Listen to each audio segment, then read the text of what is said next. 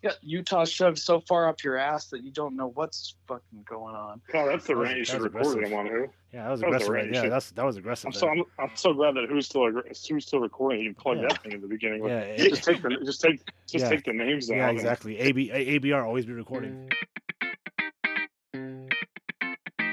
What's up, folks? It's another edition. It's the undefeated edition of Hitting the High Notes. Jazz talking his eye. I am here, All Might himself. You can find me on the Twitterverse, and no, just the Twitterverse at Jazz High Notes. That's at Jazz High Notes. You know what? Help me get to 600 followers, then we can start doing Spaces, which apparently is still a thing. So. And Clubhouse, because I'm supposed to be the Jazz Clubhouse insider. Let's just say I failed in that regard so far. But yeah, we are here. It's I Who Trend. We're going to talk Utah Jazz here. But first, let me introduce the co-host to the podcast here. They call him Scary Jerry. He is Jared, the Wolfman Barker. Ow, ow! What's up, brother? Yeah, what's up, man? How you doing? Good, good. I mean, I'm just working. Got to watch most of. I guess that was a game. I mean, it felt more like a jazz scrimmage. If this was in high school, they would the five fans in attendance would be like, thanks for the practice. A very weird game. The Jazz beating the Rockets to go 4-0, but we'll get to that in just a minute. And before we do that, big news, guys. Big news, everyone.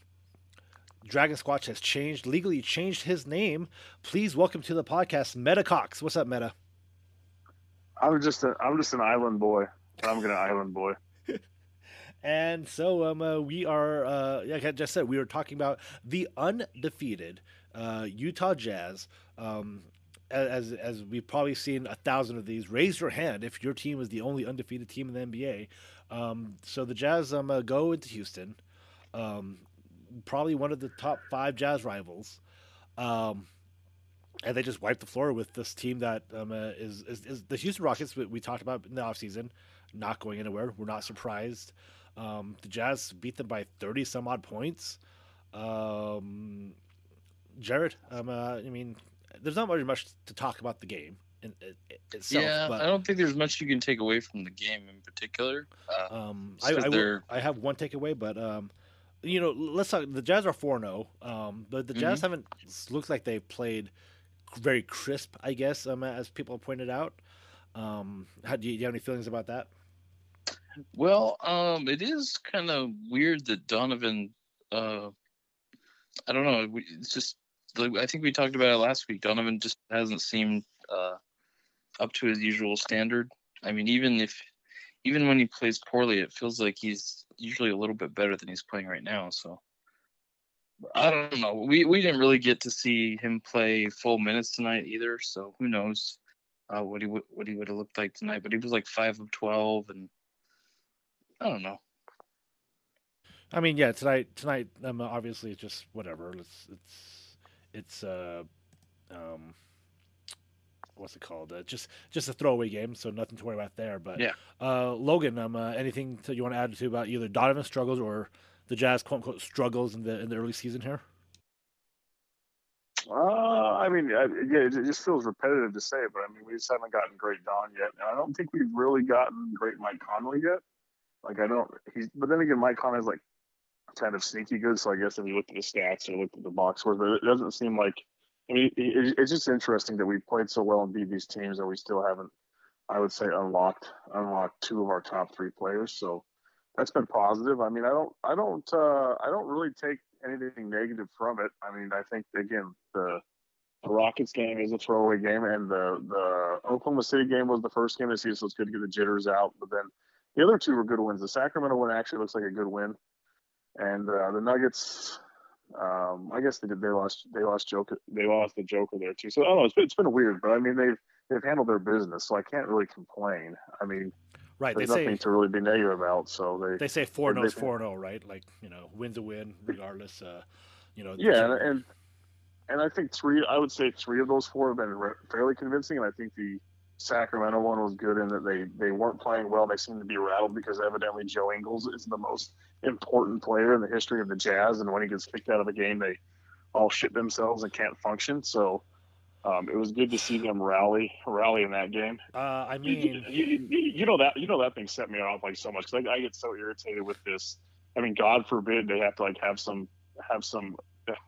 And that's the thing is it's Twitter says it and also Bowler Jack said it. So I don't know if it's really the way the team feels, but if you can't handle your eighth or seventh, sixth or seventh, eighth, fifth best player getting kicked out, and you just rattles you that badly, it's just I don't buy into that stuff. But I'm going off a tangent. It doesn't matter. But they still were able to pull it together on a night. The Sacramento one was the night it felt like the old Jazz would have just choked away and we would have just been pissed off for.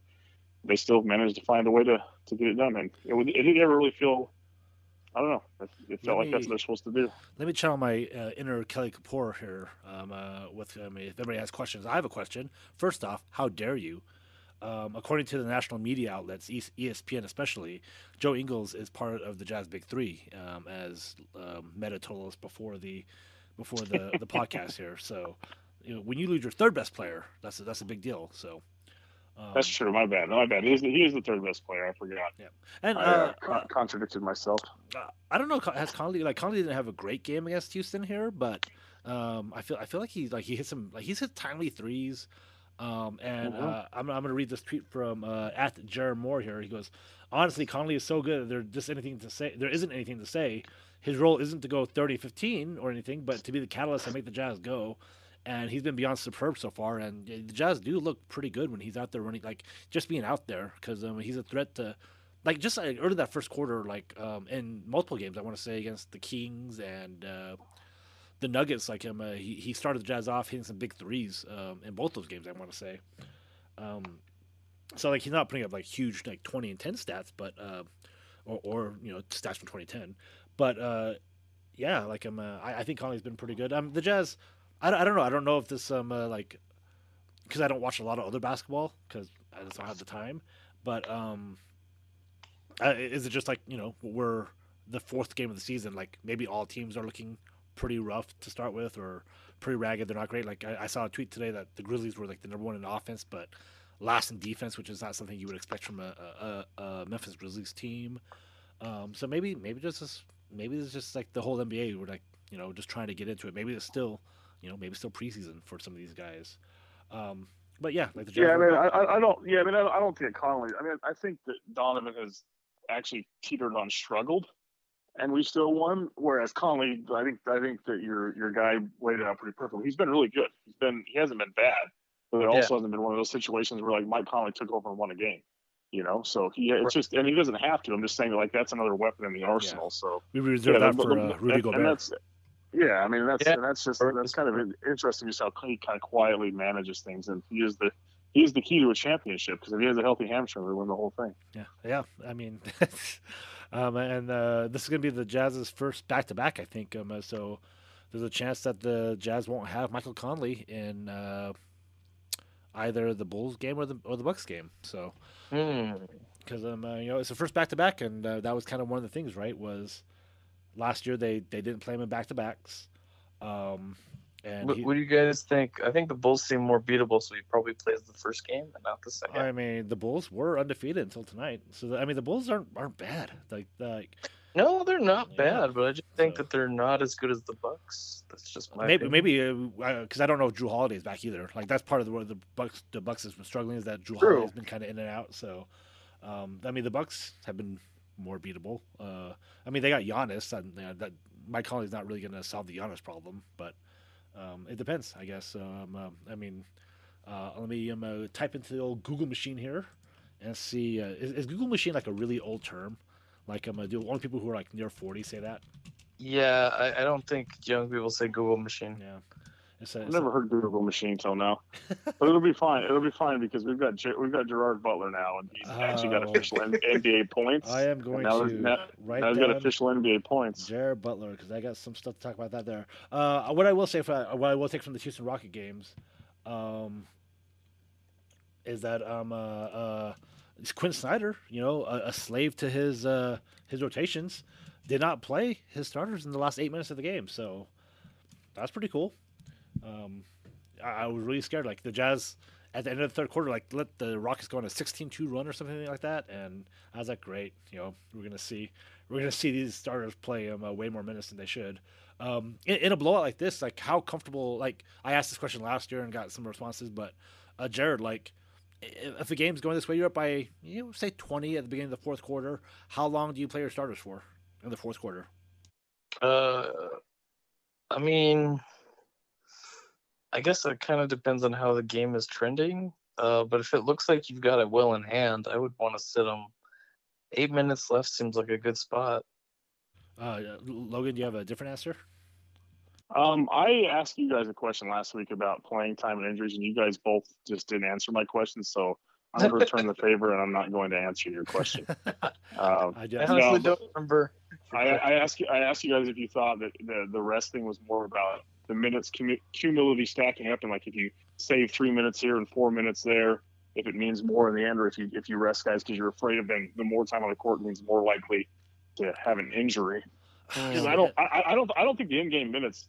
Like, I just don't think it matters. I think as far as like a rest perspective, I don't think they get rest. I think you're dodging bullets with every time they're on the court. There could be a rolled ankle or something bad happening. Because I don't think that let's think about it. If they saved 8 minutes tonight, what does that really mean?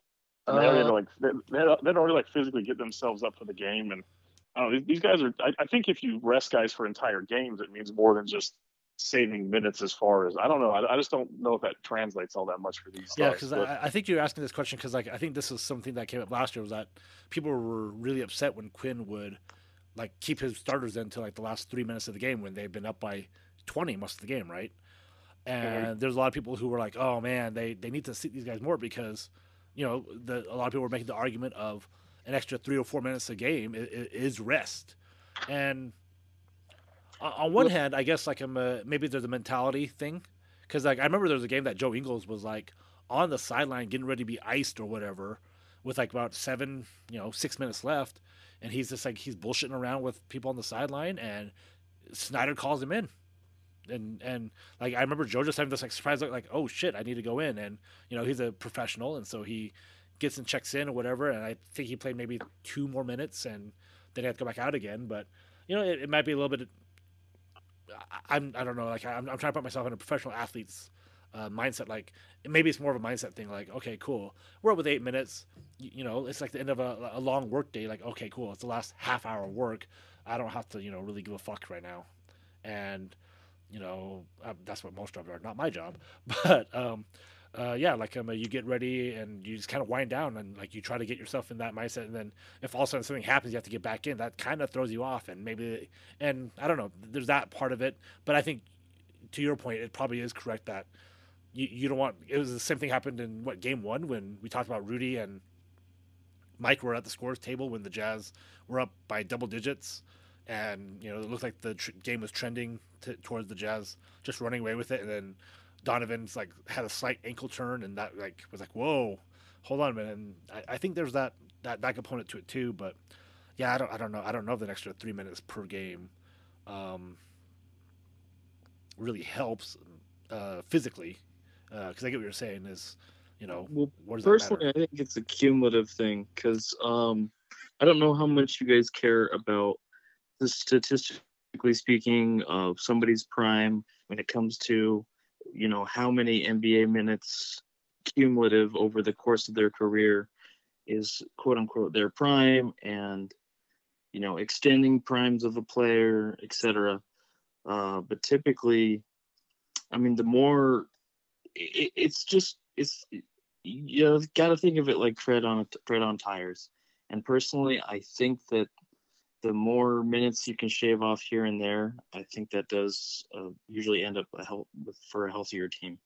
This is my personal opinion. Okay. But I mean, and then yeah, those are. I don't know that it's smart to be angry about it though, per se. It's just. I mean, no, that's. I mean, that is. I think that's what Logan was asking. Like, there are people out there who you're the tread on tires guy, and there's people out there who believe that. And for me, I don't quite know because the way Logan phrased the question is like, does an extra 2 minutes a game, shaving off your 2 minutes a game, if you can get an extra 2 minutes of rest, how much benefit does that really give you? And honestly, I the way he asked, I'm like, I'm not quite sure. Like, I don't know if that like Rudy and Donovan or Rudy probably saved himself 4 5 minutes today by not coming out in the fourth quarter or not coming back in the fourth quarter.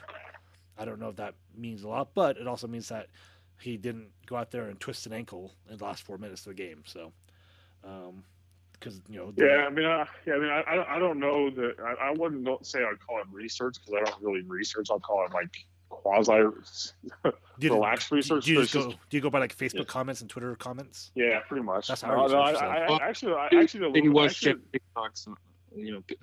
I did actually do a little bit of reading on it and did some thinking on it. I think it's more of a dodge bullet situation because every time you're out there, you have a chance to hurt yourself because the minutes, that's true, they could stack up, but you're getting more bang for your buck. I think that you're seeing that. I think that's why you started to see the trend that still exists, and that is the sitting up players.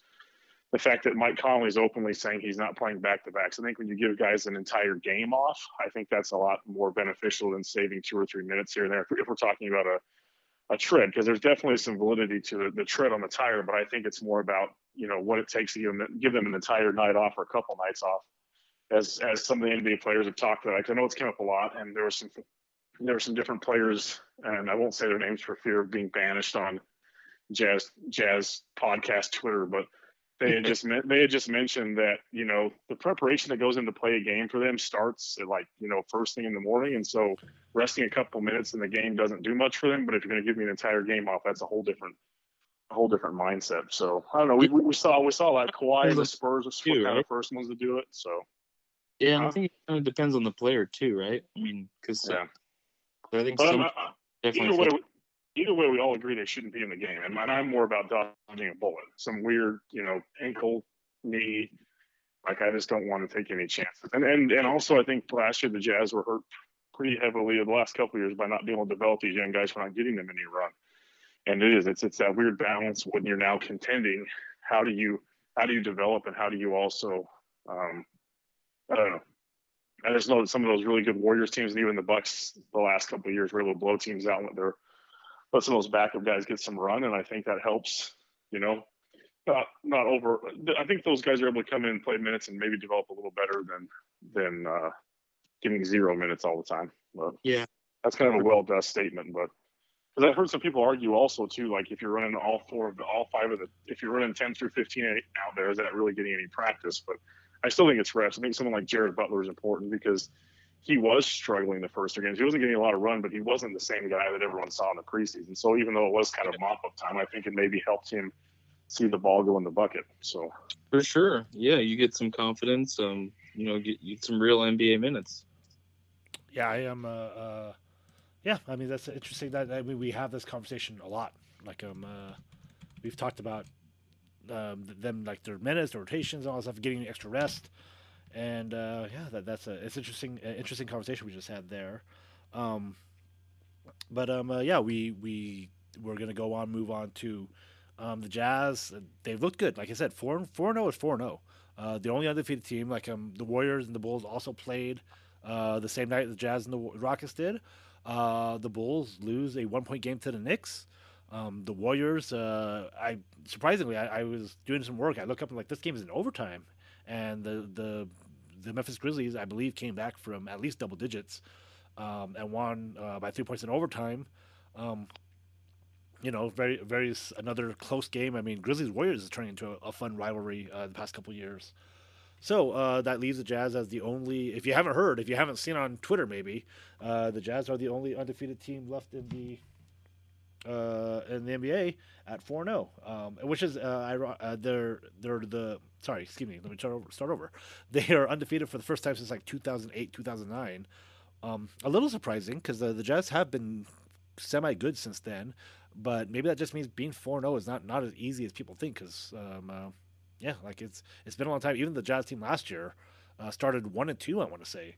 So how do you guys? Well, you said 4-0. You said 4-0 for the first time since 2008. Yeah. Did you? Well, I don't know if it was you or Jedi and Germs that said it, but I think that 2-0 was the first time they were 2-0 also since 2008. Which is very weird. The Jazz can't win 2 games at the beginning of the season, so this is the best start the Jazz have had in a long time, right? They haven't been 5-0 in a while either. I want to say that the same year they went 2-0, they were probably 5-0 as well. So if they could beat the Bulls on Saturday, they can go 5-0.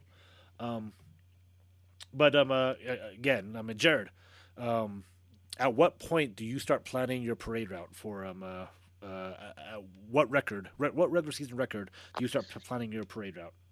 I probably don't, just because it's regular season and I've been burnt Okay, by regular season. Logan, same question. 22-0. 22-0. I mean, Yeah. gosh, if they Wait, could wait, just no. How about 27-0? I'll change my answer.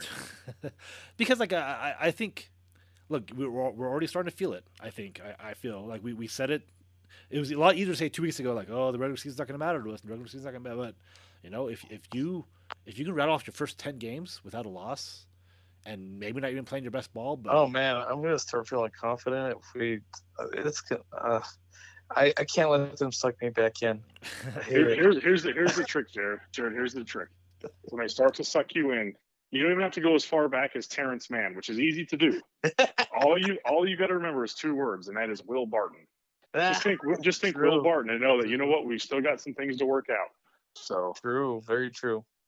We could have lost that game to Will Barton. So yeah, the Jazz are doing well, and part of it is the off-season acquisitions. If this is not the best offseason the Jazz have ever had, so at least the second best offseason the Jazz have ever had. A couple guys, new guys that are playing for the Jazz that are playing well. Whiteside, who is making people forget whoever the backup center was last year. I can't remember even who it was anymore. And then I hate you. You're such a monster. Favors was a power forward, so it's fine. He's not talking about Faves. It was Adoka. I don't know who was the sent back to center. Probably a Davis or something. Jeff Green. Who was behind? Who did we have on the team last year behind Favors? But like again, so the Hassan Udoka was really the only other guy we had. People really need to go scrub their timelines, because from what I remember, people were bashing the hell out of Hassan Whiteside when he was not a Jazz man. And 3 games in, people are building him statues and already proclaiming the once the Jazz man mantra for when they believe that Whiteside's going to leave at some point. So, and not have his jerseys retired in the rafters. So I don't know. I don't know if I'd go that far yet. If we win a championship, would Whiteside get his jersey retired? That'd be insane. Yeah, we'd build a statue. Everybody. It'll be a statue of that spin move. Wouldn't it be something if Rudy went out in the first round of the playoffs, he had some injury, and all of a sudden Whiteside steps in and would go win a championship? Oh my God! Honestly, if we win a championship and there isn't a Hassan Whiteside meme museum in Salt Lake City, I will be distraught, because that guy has so many amazing memes. He's like he's probably the most memeable player easily that we've ever had. Not always for good reasons. Jared, no. I don't know. Were you Hassan detractor? Yes, I was. Back absolutely. in the day. Yeah. What were your concerns with Hassan back in the day, and how has he changed your opinions of him now? Well, I think my biggest problem with him is he makes a lot of plays that seem like they're individual plays. He'd be going for the block to just get the stat. He's a very stat oriented guy, and that was all his comments and takes and stuff like that from early in his career. That's always what it boiled down to, and that is what Miami fans hated about him, is that he was like a me first guy, not into the team thing, and he was always looking to get his, and it didn't matter if they got the ball back, but he got the block. He got credited for the block. So that was apparent.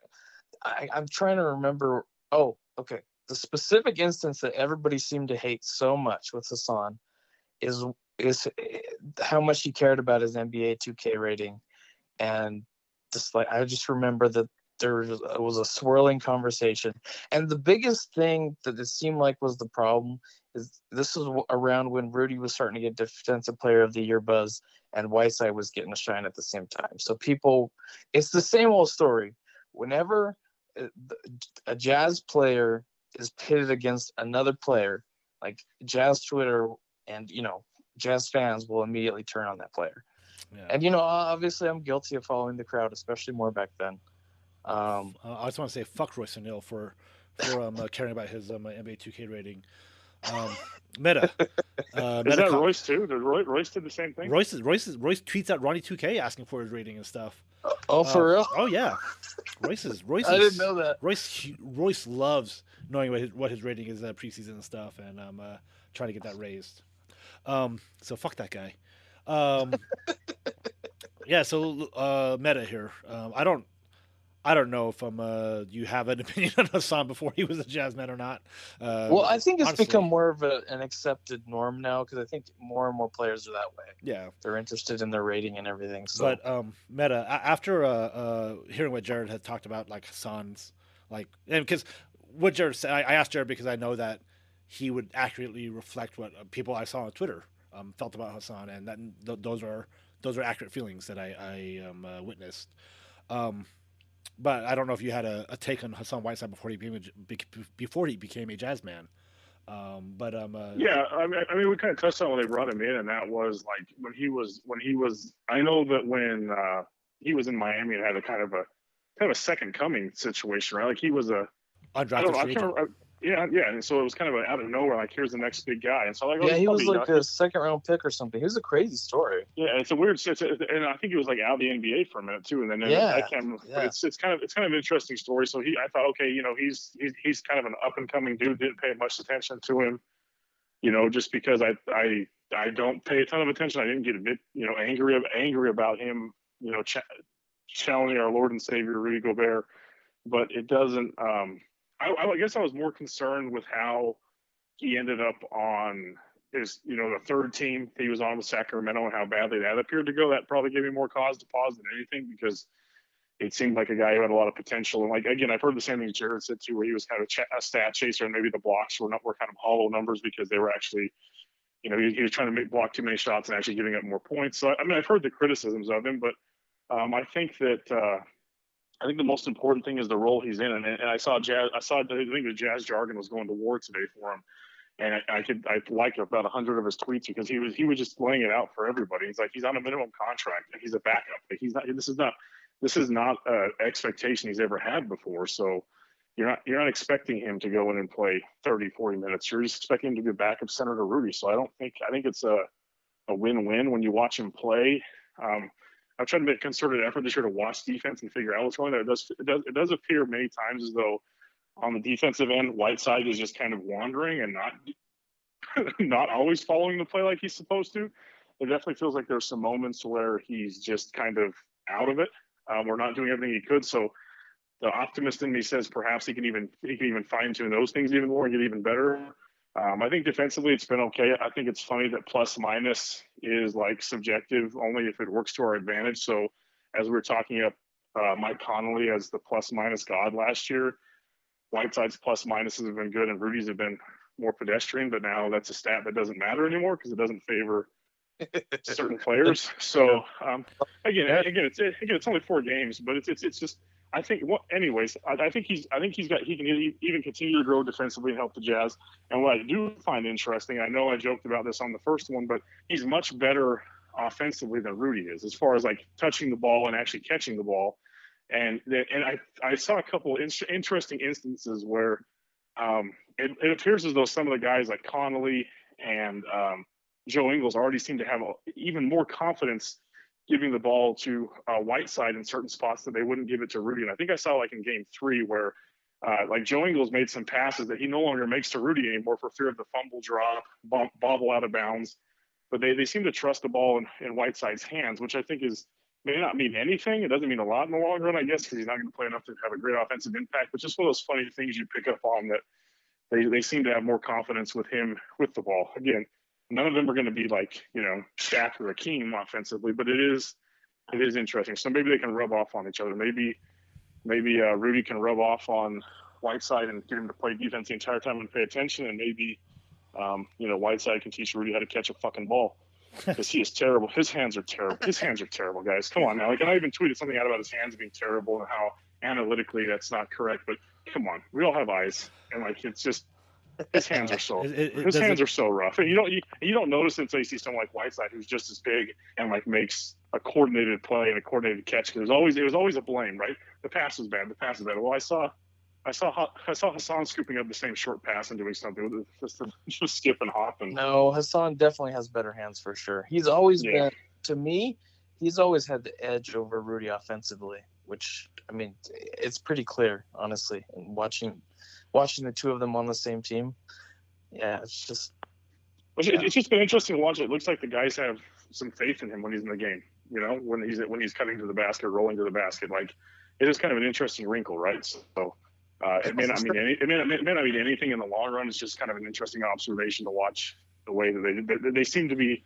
I guess the positive takeaway is maybe there's chemistry developing there quicker and faster than we hope. So Yeah, and the negative Rudy Gobert plus minus probably just means the starters are failing him, or Donovan's tanking him those numbers for Rudy.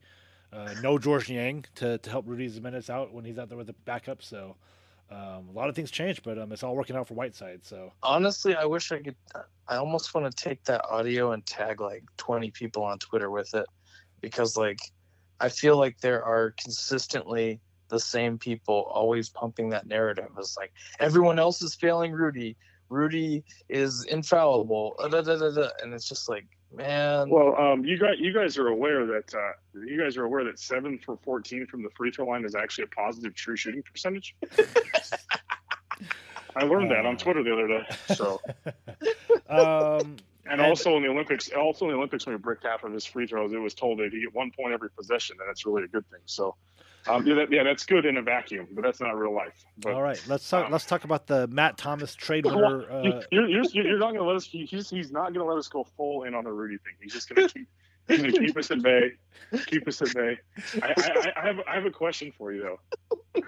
I've been thinking about this a lot today. Who's more polarizing on Twitter of the Jazz players? Because clearly the two most polarizing players, at least in my mind, are JC and Rudy, right? Oh yeah. Which one? I think you're probably right. I mean, Whiteside was probably in the mix. Yeah, for a minute, but now he's like the darling. It's crazy. I think he's still in the top three. There's still a lot of hate out there. It's like sneaky hate. They're like afraid to hate. It's like the MAGA up. Yeah, but the Whiteside thing is it's very MAGA style. They're going to wait till election day and then show their true colors. But you can sense something. I actually believe that. I totally believe that. The most polarizing out of Rudy or JC, probably JC. Because like, here's the thing: like Rudy's gonna JC actually has a chance for something to change, for lack of a better term. Like, I'm not saying he's gonna get traded, but like, if you told me in 3 months, like, hey, 100%, one of these two are traded, which one is gonna be? I think it's JC. That's just honestly, so. I am 100% agreeing with who, because the most polarizing man on Jazz Twitter, 100% wants to trade Jordan Clarkson because he's the most polarizing player. So that's genius. And I just think he's the most. I think his game. I mean, off the court, he seems like a cool dude, which we run into the ground. And he does seem very cool, and it bothers me how cool he is because I want to be, negative about it. But he's a badass. But on the court, his play is the one that seems to divide Jazz fans more than anybody else. Whereas Rudy is like, it's like I'd say Rudy's like 70, 30, 80, 20. The irony being, I think on an NBA scale by NBA fans, NBA heads, Rudy is far more polarizing and controversial in the opposite way, and JC is more viewed as the guy, right? Like JC's like cool and laid back, and Rudy's part of it is like because I mean maybe because he's out like from France, and so the thing is Rudy's kind of a weird guy anyway, like he's into like crystals, and I don't know what that means, but like. And that's part of the problem. I don't understand that either. Like he's like, and I this is gonna like it's cool that he's into that. That's fine, but because it's not like mainstream or something that I can't relate to, and I'm assuming a lot of people can't relate to, it just pushes. Then this is why like there's that like. Except for the niche Rudy stands who are like, I have to be into crystals too because my Lord and Savior. Right. Rudy We talked about like kind of the beginning of the year how. Like that BYU game, right? Like the whole team goes and everybody. Goes back to the Don versus Rudy stuff. Like everybody seems to love Don because Don is sort of outgoing. He's friendly. Don is young and like he just kind of gets people together. And I kind of like tongue in cheek tweeted out, I didn't see Rudy in those pictures. And maybe Rudy just was like, like he likes them, but there are days where I want to be by myself too. Like I want to be isolated. I don't want to go hang out with my coworkers or even friends. And Yeah, I think Rudy's more of a loner. Yeah, He and does. so yeah, like that's kind of his personality. So that's sort of like is why like if someone came at Don, half the team, or well, I mean, half the NBA players would come to his defense because they like Don. They hang out with him. They see like Don lives like the regular NBA life while Rudy Gobert does not. So I don't know if that answers. Yeah. I mean, I was definitely thinking, these guys play on the court. I wasn't thinking about the personalities and the TMZ juicy stuff. But now that we're going to go there, I'm all in on this. But here's the $1 million question: if you're at a party with your lady, because I think who brought this up last week? If you're at a party with your lady, who do you trust them with the most? Is it Rudy or is it Don? Rudy, man. Not your lady, but the personality. Yeah. Well, here's the. I mean, it's definitely Rudy. I mean, because the thing is, I also feel like Rudy, just like personality-wise, I feel like he's just like a trustworthy sort of dude. Like that's the vibe he gives me. So what are you saying about Donovan? We've had this conversation. I don't know. We were had in the public. Oh podcast no, we setting. have. No. Who? Logan. Well, we kind of went on this thing about how we never know, like, if Donovan's kind of playing his cards and laying things all exactly perfectly how he wants them to look, and Donovan is very meticulous about how he presents himself. And so the thing is, I mean, when you're kind of the guy that Donovan is, when you're that personable personality guy that everybody's kind of looking to, and it's like, oh, I love this guy, blah, blah, blah, blah. Yeah, there's more nuance there, and there's some doubts. Like, well, I mean, can I always trust this guy? Does this guy always have, everyone's best interest at heart, or is he like most human beings and in it for himself, or out for himself? I hope Donovan doesn't listen to this, because in 3 years he's gonna be gone. So he's never coming on. The one thing I will say for Don is he has grown and developed. I was a little nervous his first couple of years that he had a very strong Russell Wilson vibe, and I did not like that at all. It was very uncomfortable because Russell Wilson is very uncomfortable. But Don has thrown out some curses. He's also, he's had his Shaq run, and he showed a little more attitude where it's not as cookie cutter clean as it was before. So, good for him for just embracing being a normal person and not a creepy Russell Wilson. So I apologize for the four Seahawks / Jazz fans who listen to this, but as well as I do that Russell Wilson is a big dork. He's a big dork, and he's very weird. Logan's called me the Russell Wilson of his life many times, which is very weird. That's kind of strange. Like, that sounds like an insult based on the way you just described Russell Wilson. Maybe it is. Maybe it isn't. It definitely was.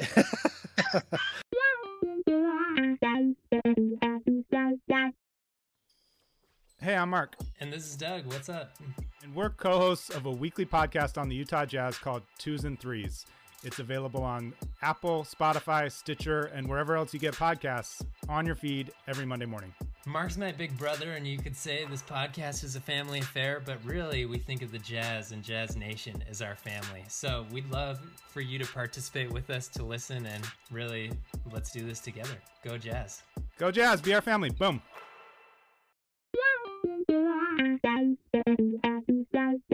We got done. We did this whole long spiel about Whiteside being the best backup center for the Jazz ever, and now the winner of the Matt Thomas second round trade award goes to Eric Paschall. I'm even going to start calling him his real name instead of Pascal from Tangled. But Paschall's played very well. He's got a lot of playing time because Rudy Gay. We assume because Rudy Gay is injured, so we assume those were going to be Rudy Gay minutes to start the year. And Paschall has shown like why he was so good.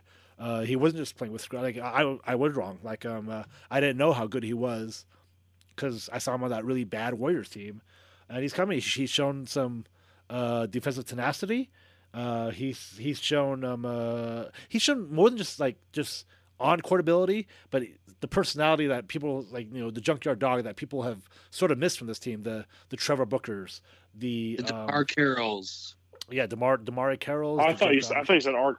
The thing cut. I thought you said R. Kelly. Yep. Yep, he's gonna piss. He's gonna piss on the opponents. Oh my. And so he's gonna pee in their mouths. And so yeah, so Eric Paschall, and I think you guys were very excited about Paschall. Like Logan, you talked about him. Being rookie, that not rookie team and all that stuff. So the question is though, like people say, oh, he's earned playing time, and I think there's a large contingent of Jazz fans who think that, oh, when Rudy Gay gets back, that Rudy Gay is also going to get slotted into this rotation, and that we're going to see minutes with Rudy Gay and Eric Paschall. Like, how do you see that working out when Rudy Gay gets healthy enough to play? Who are you asking? Meta, you. It's also still on me too that they just named Facebook after Ron Artest, which is awesome. Maybe I will get back on Facebook. Which I think Ron Artest. I've been running that joke this whole podcast. Well, they changed it to Meta with 1 T. He's Meta with 2 T's. I think Ron changed his name again though. I thought I saw something about that. I don't know. Anyways, Meta no Palace.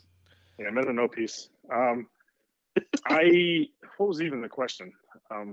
I was asking him about Eric Paschall, and like, so with Rudy Gay coming back, a lot of people kind of think you can slot Rudy Gay in there and Eric Paschall at the same time, or have lineups with a minute. I have my opinions. How do you feel about when Rudy Gay gets back? Like, what happens to Eric Paschall? Does his minutes get cut, or does Rudy Gay just take minutes from everybody else? Well, when do we think that Rudy Gay comes back? We have no idea. Let's say that's the thing I wonder about, because I mean, honestly, as terrible as this sounds, like if he's not back for a while, here's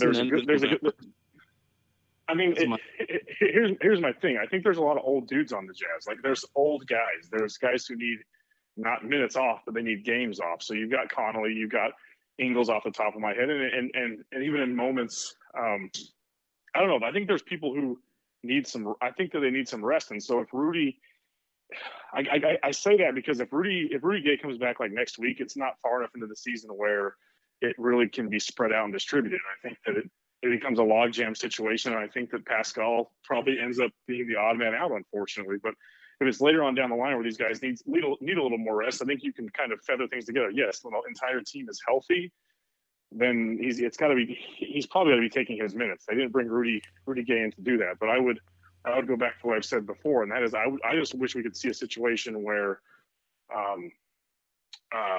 first of all, I think we need to start maybe balancing, giving guys rest for entire games, and if that's the case, you can then be more flexible with your lineup and give guys plenty of minutes. But in game, if we're going to be the healthiest team in the NBA again, and everyone's going to be playing every game, then I just would like to see.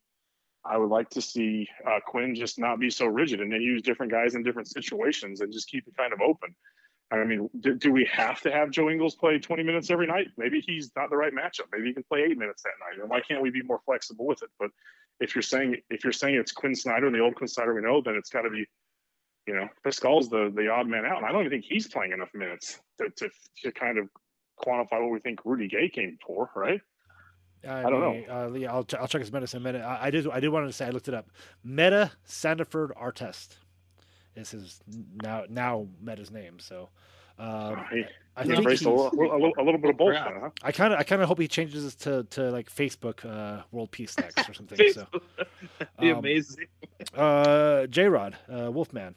So yeah, same question. Like, Rudy Gay is coming back. I mean, I think all of us here on the podcast and many of us in the Jazz Twitter world assumed that Rudy Gay was going to be, that 8th, 9th guy off the bench for Quinn Snyder. For sure. But Eric Paschall's played in a very good way. People have said he's played himself into playing time. Do you have be the coach, and try to fit Rudy Gay in there and see if you have to take it from Eric, or see if you what kind of theories do you have? Like, if you were a coach, how would you fit him in? Oh, that's a good question. That's what so I'm trying to work him into like existing lineups, or I mean, you're the coach, or some different lineups. Like, how would you find him minutes? Is the question I'm asking. Well, I think you could experiment with small ball stuff where you're either playing Rudy Gay and him together as the 4 and 5, and I think that would be an interesting, dynamic to see how that would work and how it would function. I think that could be fun, but that would mean Whiteside's getting less minutes. That would mean either maybe you're giving Rudy some time off to rest. I mean, if you're playing small ball, there's no Whiteside or Rudy basically. Oh, I know, but what I'm saying is, if you have like Whiteside as the starter and the small ball is like a sit type thing, this is just like theoretically over the course of the season type stuff. You're giving like Rudy the whole night off or whatever. So you're kind of saying that you would rather have Rudy Gay in more of a like specialist, like he's not going to get regular rotation minutes, but you would use him in. No. I want him to get the majority of the minutes because I think he is over Eric Paschall. Yeah, I think he's better than Paschall. Wow, and I mean that's saying a lot because Eric has really played a lot, and that does seem to be the general consensus is that he's played really well. But Logan said it, like Rudy Gay was brought in here on the mid-level exception contract. He was brought in here to play a role, and Eric Paschall has filled in and played that role that we assumed that Rudy Gay was going to do. I think that overall, I think Rudy Gay is the better player from what I've watched. And I used to watch him on the Kings. I watched him some on the Spurs. Those are some horrible Spurs teams to watch, and Rudy Gay was a bright spot, one of the best players on that team. And they're missing him sorely. They're like 1-4, and I mean they're obviously they lost a lot of production. They didn't just miss him. They didn't just lose him. They also lost DeMar DeRozan and other veteran talent. You're talking about the Spurs here. The Spurs, yeah. So Paschall's playing about.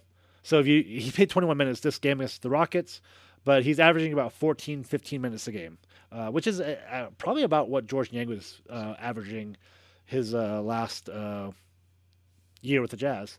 Man, doesn't it feel like a big upgrade over George? Holy crap. What was that? He feels like a big upgrade over George. I mean, George was more of a one side of the ball guy, right? Like, obviously, George was a better scorer than Paschall. But what you're hoping is that he's less versatile. I think what the hope was that with Rudy Gay, they could get that 3-point shooter, or at least that outside shooter, someone who had an offensive game, plus somebody who could play defense like Paschall has, and Paschall had a good offensive game against the Rockets, but then against Denver was 0 points, Sacramento 3, Oklahoma City 3. There's been talk about his 3-point shot not looking pretty, I guess. So honestly, to your point, I could see a situation where maybe he does outplay Rudy Gay and ends up earning himself, a real role, and Rudy Gay ends up the old. Well, I mean, I this is more like first game back type thing is what I'm thinking. Like, I mean, if I'm in 3 weeks and Rudy Gay looks lost or just doesn't, if he looks like Jeff Green out there, then it'll be really easy to put Paschall right into that. Hopefully we didn't jinx it for the Jazz fans, but I think that to feed your anarchy theory that you're going for here to burn it all down, I think that yes, Gay takes Eric's minutes easily, but he takes more than that. That's the thing, is I think that Rudy Gay, at least on paper, with what they want him to be if he's fully healthy, 25.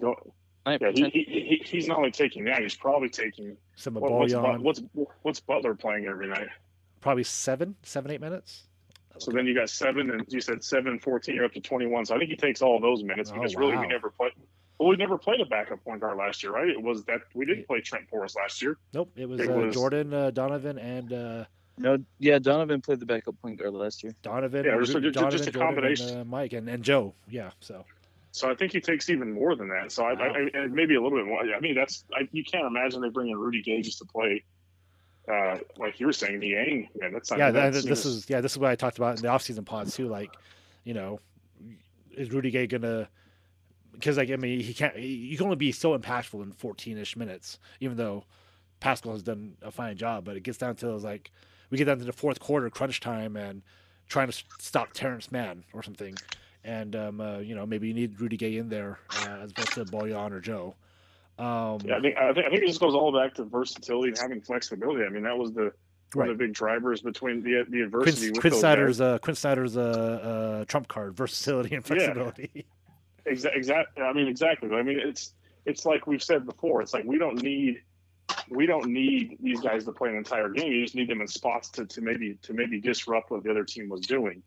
And like, you know, Paschalls, Eric came in. I don't know how to say his name. So I'm trying to avoid it. Pascal. Like, it rhymes with Rascal. Pascal. I'm just calling him Little Nellyville, but that's all we'll. No, like just, the Band-Aid on his face. Like, if he plays this well, he's gonna have to keep it. Like, you know, how about that? We'll call him. Who was it tweeting? Was it Getset or was it? Maybe, yeah, somebody. Garrett, someone. We need to we need to nickname him Country Grammar. How about that? Country Grammar. That's even better. But I mean, but that's the thing is you know, I started to get very uneasy when Jokic went down, and then Barton took over. I'm like, oh, we have a problem here. And then, you know, Country Grammar came in, and it was there's a clip floating out there because Jazz fans are great about isolating clips, and he did a great job. I mean, I was like, this is what defense is. This is super easy, guys. Like, this is not that complicated. Even I understand this. Logan even tweeted out like, hey, this is what the perimeter defense looks like. You said something. I thought there was something special about it, and there's really not anything about it. It's just stay in front of your guy, yeah. Trying hard. Staying in front of your man, yeah. A novel concept. Don't let him. Don't olay him. You know, don't let him be a bull. Don't be a red flag. Yeah, the old olay, the old Matador defense of the Jazz. And speaking of highlighting clips, one of my new favorite pastimes after a Jazz game is watching the Rudy haters go isolate a clip of one play where Rudy's looking very terrible and just blowing out of proportion, all while Jazz fans go find one clip and also blow it out of proportion. So it's a fun game to play. Just the Rudy clip. I want to call it the Rudy clip off, where we find one clip in one play, and that's great. I mean, we all know Rudy's better than that. It's just funny that their rebuttal to one clip is to drop one clip. But anyways, yeah. So do you guys remember when you brought me on the podcast to defend Rudy Gobert versus Donovan Mitchell? I took Rudy's side. Do you guys remember that? Yeah, absolutely. That was only a year ago. That was like that was during the pandemic. So yeah, sorry Riley, you're all on your own. It's the Rock and Sock connection. Mankind is branched out. You're just all by yourself, Dwayne. He's got his buddy McCade on his side. What are you talking about? And to the max. That's. Yeah, no. At some point in time, we'll have like a real balanced discussion on Rudy, and it's more tongue in cheek because Rudy is a great player. It's just funny to watch, just how you can't. Who loves this one? I'm gonna get who's so good at this. He's the most polarizing. He's like John Cena, right? He's the. I know exactly how to push whose buttons. He's who the company's promoting. No, that's the funny thing is that like on this podcast at least I try to like. Not fall into narratives, I guess. Like, you know, let's see what we see out there, talk about what we see, and not fall into cliches and narratives. And so that's what I like to talk about. So you also said something very smart a while back too, and it stuck with me a lot. It's you should put it in a book or something. But we all consciously or subconsciously we all seek out things that it's kind of like self-fulfilling prophecy, right? We all have our agendas and our thoughts or things that are wrong. We all seek things out to kind of fill those. And it's unfortunate because Rudy was one where. Like, you know, watching this, like, oh, hey, these people are saying a lot of really cool things about him. I don't really understand all of it, but I'll take their word for it. So I became this giant Rudy stan. And then I watched what happened. And there was a lot of the things that the critics brought up that actually turned out to be true. Again, not always Rudy's fault, but if you construct a team around Rudy's skill set, that's just part of the challenge you have. So, like, some of the shortfalls, do I blame Rudy for having Terrence Mann go crazy on him? No, I don't. It's crazy to think someone can guard the corner three and getting layups. I get that, but the challenge being you're not punishing them offensively, and you're not punishing them, and you've constructed a team that this is how we have to roll. Like, we're so dependent on him that it's just some of the flaws that we have aren't really his fault. So it's just a weird dynamic. But Rudy is a great player. He's a fantastic player. I love him on the Jazz, and I'm so glad he's on the Jazz. The man has definitely got some major holes. He really is one of the most peculiar star players I can really think of in any sport. I just can't think of someone who possesses such an elite skill set and some elite things, but then he has some just major holes. It's like saying, imagine if Aaron Rodgers he was great at throwing the deep ball and great at throwing the check down, but he just could not throw like anything intermediately, you know? or whether Shohei Ohtani could only hit home runs. His home runs are strikeouts. Like there's just some major holes in this game that just make it really peculiar and just unique, I guess. Yeah, You're saying we're using Aaron Rodgers metaphors because the Packers beat the Cardinals on. It was a great day of exciting basketball and football to end the night, except for the Jazz game. So, but Logan, you brought up Jared Butler a little bit earlier, and I've been waiting because we're talking about Jared Butler, who, at the end of preseason, man, I was ready to have his babies. Like my pants were down. I was presenting, and I was like, Jared Butler is the next coming. And we talked about how, there's Desmond Bain, Jared Butler. Like we talked about, like, hey, if someone is good enough, right? If someone is going to be great, it doesn't really matter. Like they're going to make the most out of the playing time, and they're going to demand playing time. And we are here, a week and a half later, 2 weeks later, from that podcast, and I don't want this to come off as criticism of Jared Butler, but like we haven't really seen it, and so now this talks about our narratives, our biases. Like, were we just wrong about Jared Butler, or were we wrong that the situation would present itself for Jared Butler to be good? Like, I have no doubt.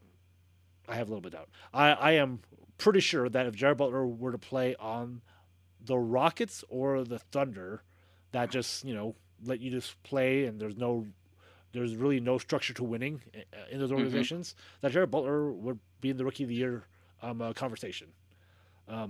But what do you guys see? Am I wrong? Like, did I hype him up too much in preseason? Yes. But I'm also I'm not surprised by this, but I'm also not negative on it either. It's kind of like the expectation. I mean, it's like I don't think. I mean, my comp is always Greg Ostertag dominating Tim Duncan at the Rocky Mountain Review, and that's when I realized that none of this ever matters. So there's always that in the back of my head. But I think some of the things we saw him do are special. He's just got to get some run doing it. So I think both are true. This is what I expected. I'm actually surprised he's actually getting minutes every night. I didn't expect that. So actually, it's a little bit better than I thought it was going to be. Jared, I mean, he's your brother. You guys have the same name. So I mean, what's your Jared Butler take here? My take is that I think he just needs a little bit of time to adjust. I mean, he's a rookie, and the game's going to slow down for him, I think. So we're talking about the 40th pick in the draft, and then last year the 30th pick in the draft is Desmond Bain, a guy that Jazz Twitter still pines for. It didn't take that long for Desmond Bain to make use of his 24 minutes a game. Yeah, but he was also getting 24 minutes a game. Yeah. So did he earn that, or is it just because he's on the Grizzlies? Like, it was easier to earn it on the Grizzlies than it is on the Jazz. Yeah, and that's true. But so now this goes on back to things like, well, the Jazz are not in a situation to develop Jared Butler, which is kind of scary because if Jared Butler is as good as we think he could be, like, we can't just say, all right, don't worry. In 2 years, when Michael Conley retires or leaves the Jazz or is ready to take a backup role to the Jazz, they got Jared Butler on the bench, ready to go, right? I think you're going to see him getting consistent playing time by the end of the year. How consistent? Because right now it's 7, and as long as just said, like, hey, those minutes might go away when Rudy Gay gets back. I think he might be able to bump it up to 10, depending on. I mean, there's a lot of variables, but I think Trent Forrest minutes are going to go away. Well, Trent Forrest is not really getting minutes. I mean, well, I guess that's true. Yeah, he only got garbage time minutes tonight. Yeah, well, as you guys were talking this through, and I don't even know. I mean, it's not.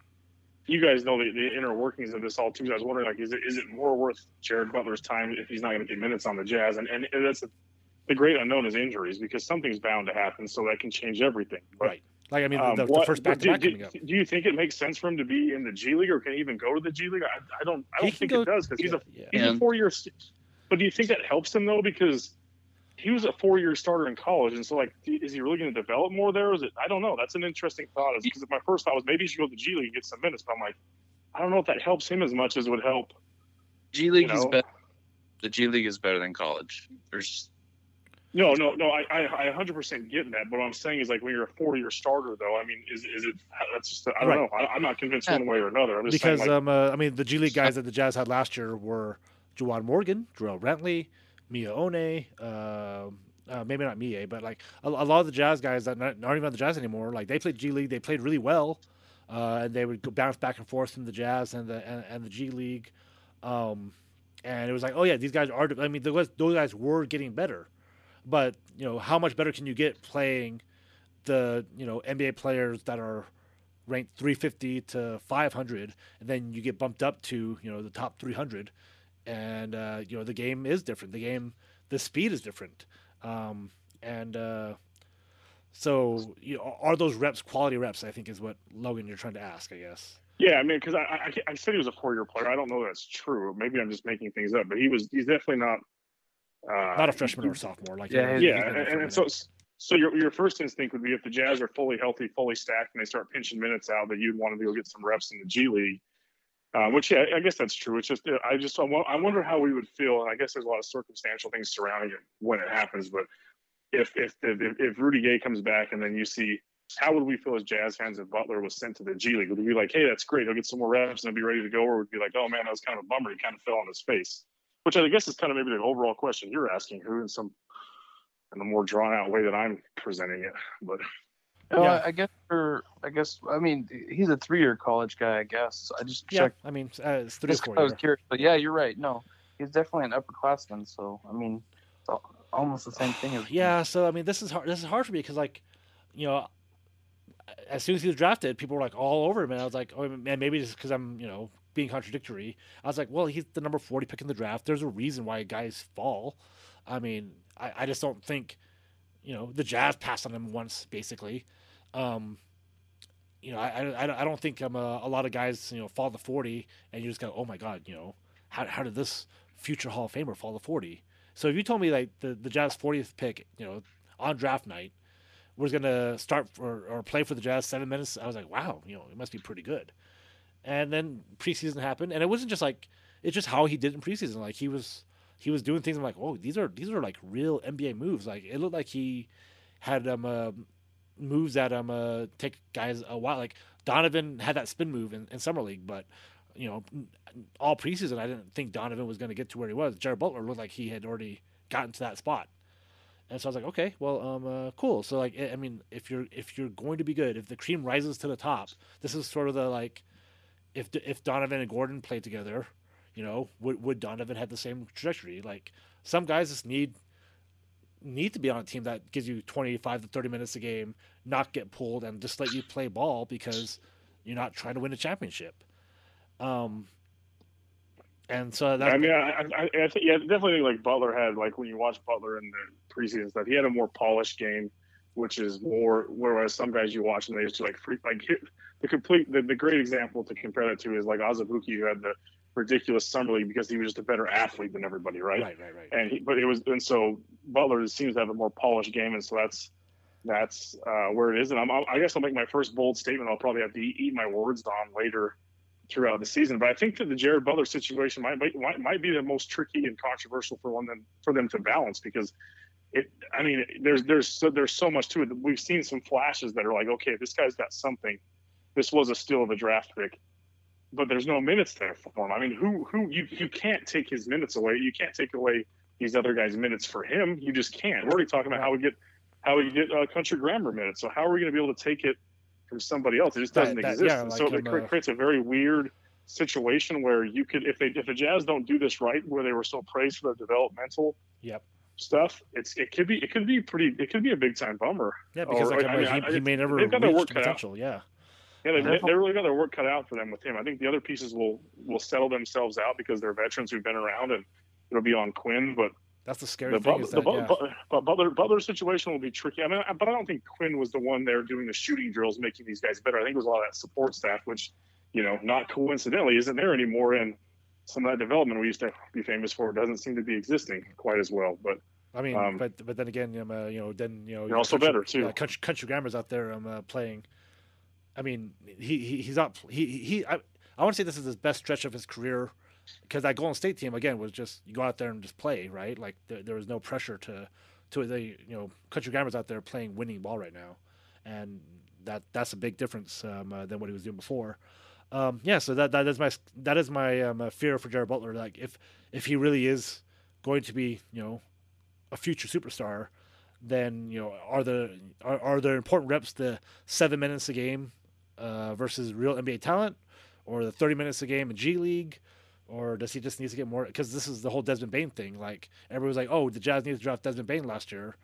It's the same problem I saw this year. I'm like, there's not many minutes in the rotation to get you minutes. You can't take it away. You can't take it away from. You can't just take two away. And even if you do, which is sort of what the Jazz did, took just a couple minutes away from Mike and Don and Jordan and Joe. But I mean, how effective can you be in 8 minutes? I guess so. According to my Tinder profile, very, very, very effective. So the Bane one's going to be a hard one to swallow for a long time. So. Yeah, so it's one of those things that we'll never know. But I thought this was a good litmus test to see if Butler could show a high level. Because I asked who is better, Butler or Bane, and people were saying Bane. I'm like, I don't know, man. Like the buzz after Butler's preseason was everywhere, and I don't know if it was just Utah or nationally, but it's crazy. So I think Bane's a pretty.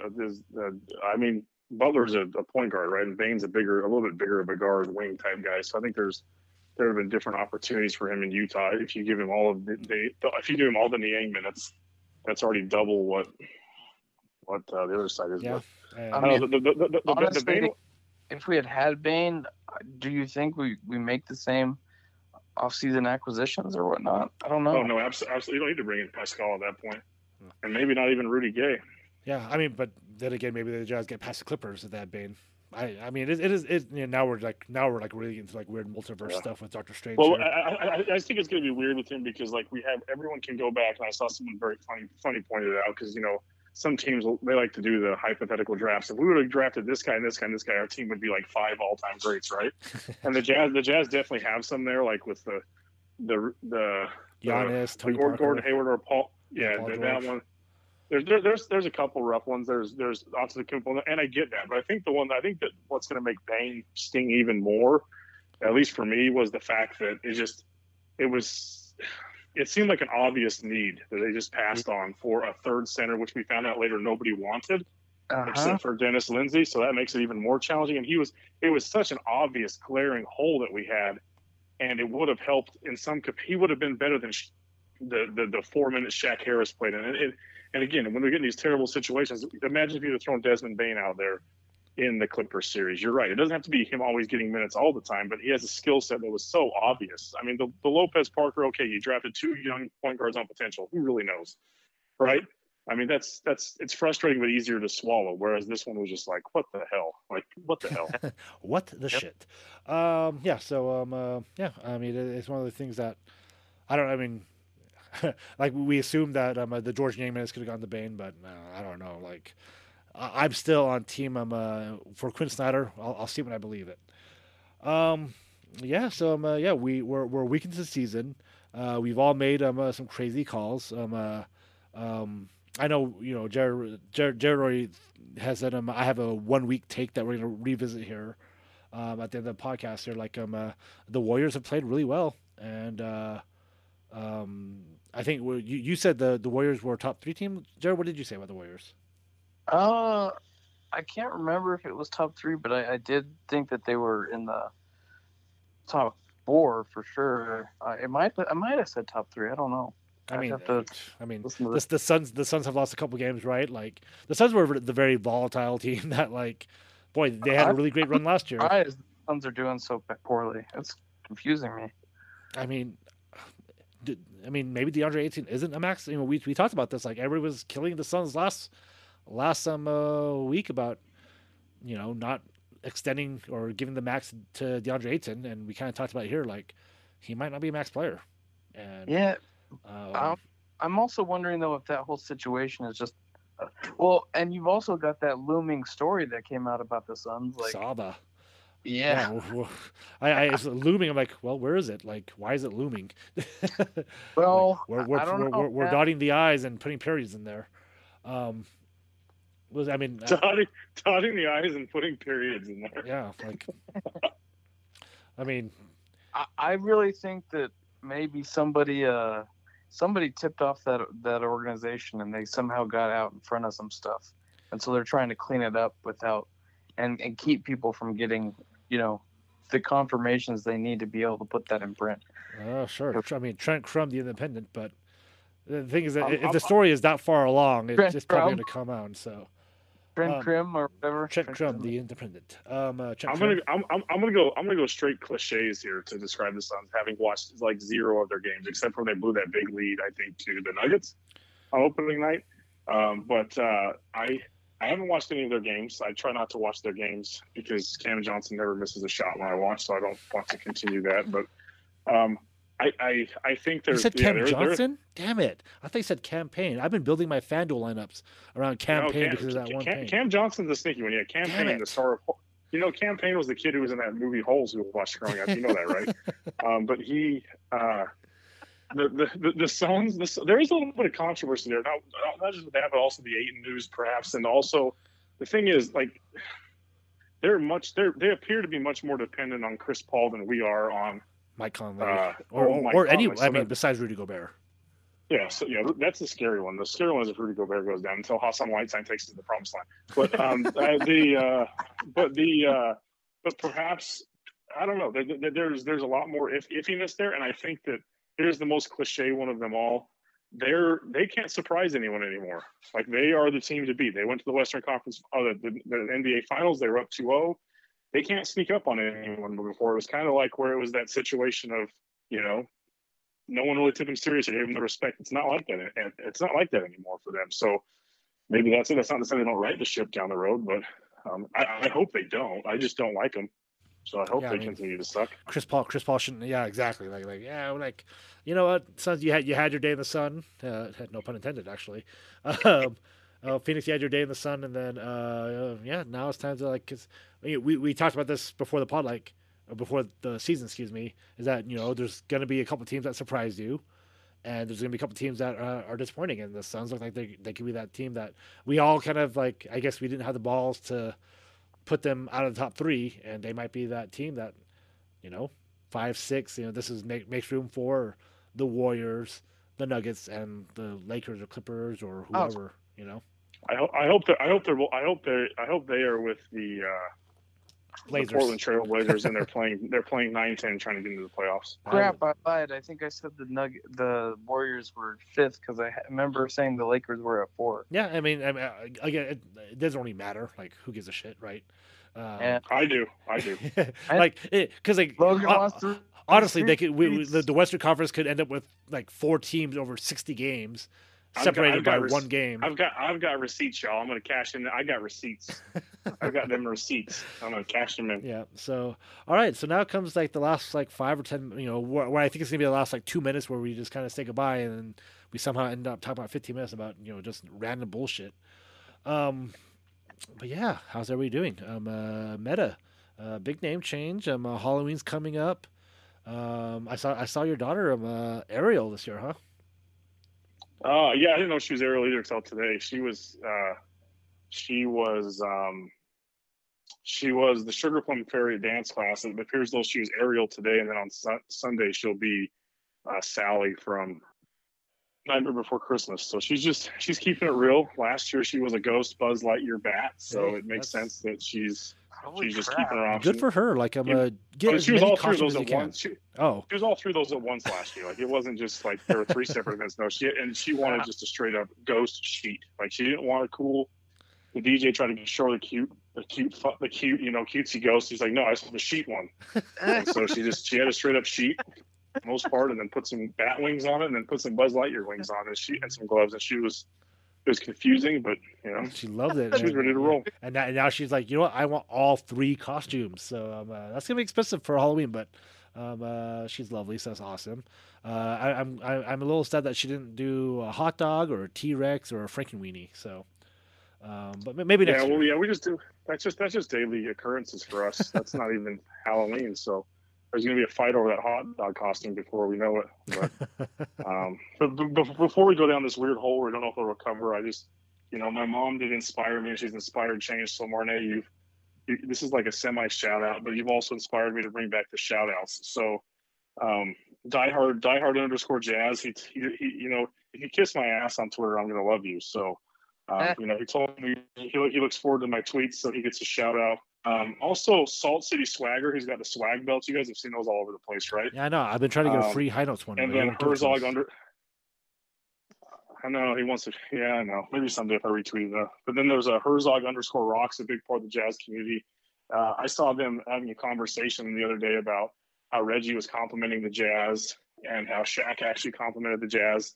And I saw that happen on the broadcast too, but you saw no mention of that on the Jazz Twitter sphere. It was merely anytime they spoke poorly, they were ready to shit all over the rest of them. And actually, Reggie was very complimentary to start the broadcast, and just because it was just interesting to me that I heard those things too, and those two were the first two I saw on Twitter point out that the Jazz do have people's respect, and they are thought of highly. It's not like it was before. But we still have such a complex that they're always against us. I know, but it's crazy because sometimes it's like it's a stretch, but like there's actual like tangible evidence where Reggie Miller was team Run It Back, like he was the captain of team Run It Back. So it was just interesting to hear, just to watch how that kind of plays out. It shouldn't surprise me, but it was just one of those aha moments. So I saw them talking about it, and I figured I would bring them up and shout them out because it was kind of cool to see. Like we're a good team, man. Like we're a really good team. We're not the same old Jazz. We're a new version of the Jazz, and we're kicking ass like we're supposed to. So maybe just let some of that stuff go. Like it's okay. Like you are in the conversation. So when Bill Simmons is a different argument, but when here's a question for you guys. This is off on a little tangent. Who do you think hates the Bill Russell Rudy comp more? Is it McCade or is it Bill Simmons? Because it's got to piss both of them off quite intensely. But it's because I'm pretty sure I saw some tweets out there saying that Bill Russell wasn't that good, and then I'd probably still Bill Simmons because there's a fiery burning hate for it. But anyways, like when what's our guy Zach Lowe, when he says he's not going to talk about the Jazz, that's not being disrespectful. It's like he said, if you listen to the entire podcast, he's saying you guys have arrived. Like you are not a surprise. You're a really good team. You're here, but you've got some shit left to prove, and that's completely fine. And even the TNT guys, they said last year they haven't been there, so we don't trust them. But this year they're very high on them. Kenny Smith, these guys constantly say good things about the Jazz, but it's just this weird complex where we just are out there searching for something that's not complete praise, and so it's got to be shitting on. It's not happening anymore, guys. Like it's just not. It isn't happening. What did you say last year? Like you're only good when people criticize you, right? Exactly. They were the new kids of the party, but we're a really good team. Yeah, you're not being disrespected anymore. There's no more disrespect. There just isn't. Saying you need to prove something which you haven't done, no matter which little. I don't fall on the injury side, but injury or not, you still have to prove it. Like being injured, even if you're going to ride the injury train and say the injuries are the sole reason, you still didn't prove it. Yeah, you can look for, injuries are just excuses. I mean, they're excuses that obviously have a very specific, reason, but they're still excuses.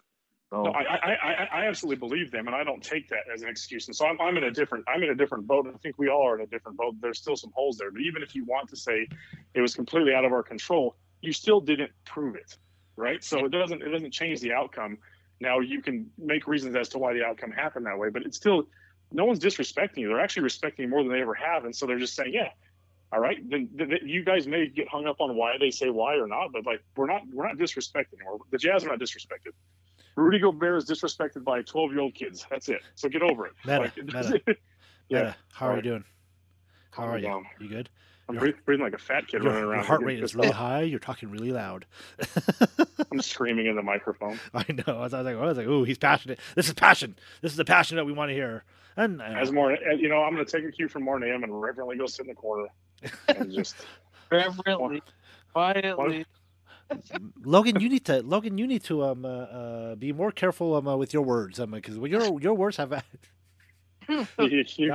Your words affect people. I need to remember to cut that and put that in the commercial. So, J-Rod, what are you passionate about? Because you're gonna have to follow that. So good luck. Give me some passion. Man, Logan. Why'd you have to have such a good freaking passionate rant? That was. I've got some passion fire for you. We're probably burning up everything we've got. Oh. But remember our JC tweet, our JC text message about JC and why people hate JC? Oh hell yeah! So there you go. You take that and run with it. Oh. I'm giving you an assist. There you go. The Clarkson Corner returns for the season 4, the season of 4-letter words. Honestly, that actually helps a lot. I mean, everybody loves to shit on Jordan Clarkson. He's the most tradable guy. He's the guy that, he's the most dispensable player on the Jazz because, the Jazz need defense. We don't need more offense. We don't need, oh, hey, Donovan's struggling. Oh, hey, the offense needs carrying. Who shows up? My man, JC. Man, all y'all haters can just suck it, man. I mean, I don't care if he's polarizing. I don't care if you don't like him. What you gonna do, brother? He's on the team. But did you see how good Aaron Gordon and Harrison Barnes have been playing? Oh, fuck Aaron Gordon, man. I don't want that shit ass contract on my team. People want to talk about how the Jordan Clarkson being overpaid. Aaron Gordon is making almost $20 million a year. He's $18 million this year. He's like $19 million next year. He's $20 million the year after that. That's Aaron Gordon almost beat the Jazz. commitment. Aaron Gordon almost beat the Jazz by himself. So The Nuggets got a cap problem coming up. They got a major problem. they are gonna and not to get too far into go listen to Hitting the Mile High Notes for more Nuggets talk. But it's the Nugget Pouch. It's the Nugget Pouch. Nugget Pouch returns on Altitude Network. Did you guys see? Because I tweeted something because the Nuggets were playing on a back-to-back in Utah. And I was like, well, by the second half, the Nuggets are playing on a back-to-back and have to deal with the Utah altitude. And somebody was like, the Jazz play at whatever 100 feet, 800 feet below where the Nuggets play, and I was like, oh, you must be new to the page because obviously you're like, because I was trolling you, you dumb. I was like, yeah, that's that's a very good point. Yeah, that's a very good point you just made there, sir. You're new here because that's what. Yeah. Duh, I know that. But DJ David James, is he still in the market? He's still a local radio guy, personality in the market. Yeah, he works for the Zone Sports Network. he definitely built his entire reputation. He was on the Jazz broadcast of banging home the back-to-back situation. Like he rode that horse more than anyone I've ever seen in my life. The back-to-back. David James, he's like the flagship guy on the Zone, like on their morning show, and he's all DJ PK. PK or something. Yeah, really? Yeah, DJ PK. Okay. Oh yeah. Oh shit is the right reaction to that. I don't know if that's a good thing or a bad thing, but they're fine. I guess it's not a good thing. I'm still usually hungover in the morning when they were on, so it wasn't like a big deal. It was just I haven't listened to them in a long time just because their show sucks. And the last time I was listening to their show, everything PK said was just annoying me. Yep. And one time I got into I started sending text messages to their text line. I was just making fun of PK and talking shit. And they started sending messages back, and I was like, what the fuck? Well, I've seen some people on tour. I think it was Cronair who said it. No one listens to the radio anyways. It's all about podcasts. And we have so many quality podcasts on the Jazz Pod Co-op. Who needs radio guys anymore, right? So, hell yeah. Hells to the jazzpodcoop.com. We're consistently putting the effort. I know that the Jedi and Germs is consistently putting out the effort. We're all doing the heavy reps. The Gen Z pops in every once in a while. They got 1,000 different jobs, so I get it. Yeah. But I don't know what happened to the rest of them. I don't know what's going on here. But I also have a different story to tell you, Jared, someday about talking shit to personalities on the radio. Because do you remember the old call-in shows? Yeah. After the game, maybe they still have the call-in shows. Was it Coach Tom Nasalki? Was that the guy we had? The post-Jazz games, yeah. Old school guy, yeah. Yeah, I'm pretty sure he called me an idiot and hung up on the phone on me. So it was pretty. It was a good day for Meta. It was a great day. I was at the bowling alley. I was at Musgrove's bowling alley in Clearfield, and I was waiting my time. I waited like Musgrove's, an hour to get on money. The phone. And so I just think you're kind of an idiot. I think I called him. I said something to him first. Because he always had that saying where he was, the Jazz can play a B game tonight and win this game, or they can play a C-. I said, that's the stupidest thing. I hate that. Like, why would? That's what I told him. I said, I don't know why you'd ever want to show up with anything other than an A+ mentality. And he said something to the effect, well, I said, well, what do I know? I'm an idiot. And he said, "Well, you're not an idiot." Well, I don't know you. You probably are an idiot. And then they cut me off. So I don't. It was just. And then hung up. Yeah, I saw I was like, Jedi all right. and Germs got Austin Horton before we could, so that was sad. Yeah, you're the guy who's got all the connections here. Who or Jared? I mean, I don't know anyone up here. I mean, if you want, the Austin would probably be like a Sunday thing. I don't think he's gonna come on in the middle of the night. With that attitude. I mean, he should have more availability now, right? He's got another job. He's working already. All right, so as we finish up the nonsense here, good shout outs there. I don't think I have any shout outs. Let's Tiffany Dawn. I messaged her today, or we so did Punk _ 003 at Jeremore. We talked about at the Bearto or Bear 2. So anyway, I love that who just said he sent messages to Tiffany and he didn't tell us what he sent them. He just said, I sent them messages. Yeah, Which I'll be honest, if you, I don't even remember. if you know who it's very, that's very suspicious. So that's very he sent lewd photos. That's all I know. Don't be suspicious. Don't be suspicious. Don't be suspicious. Don't be suspicious. Don't be suspicious.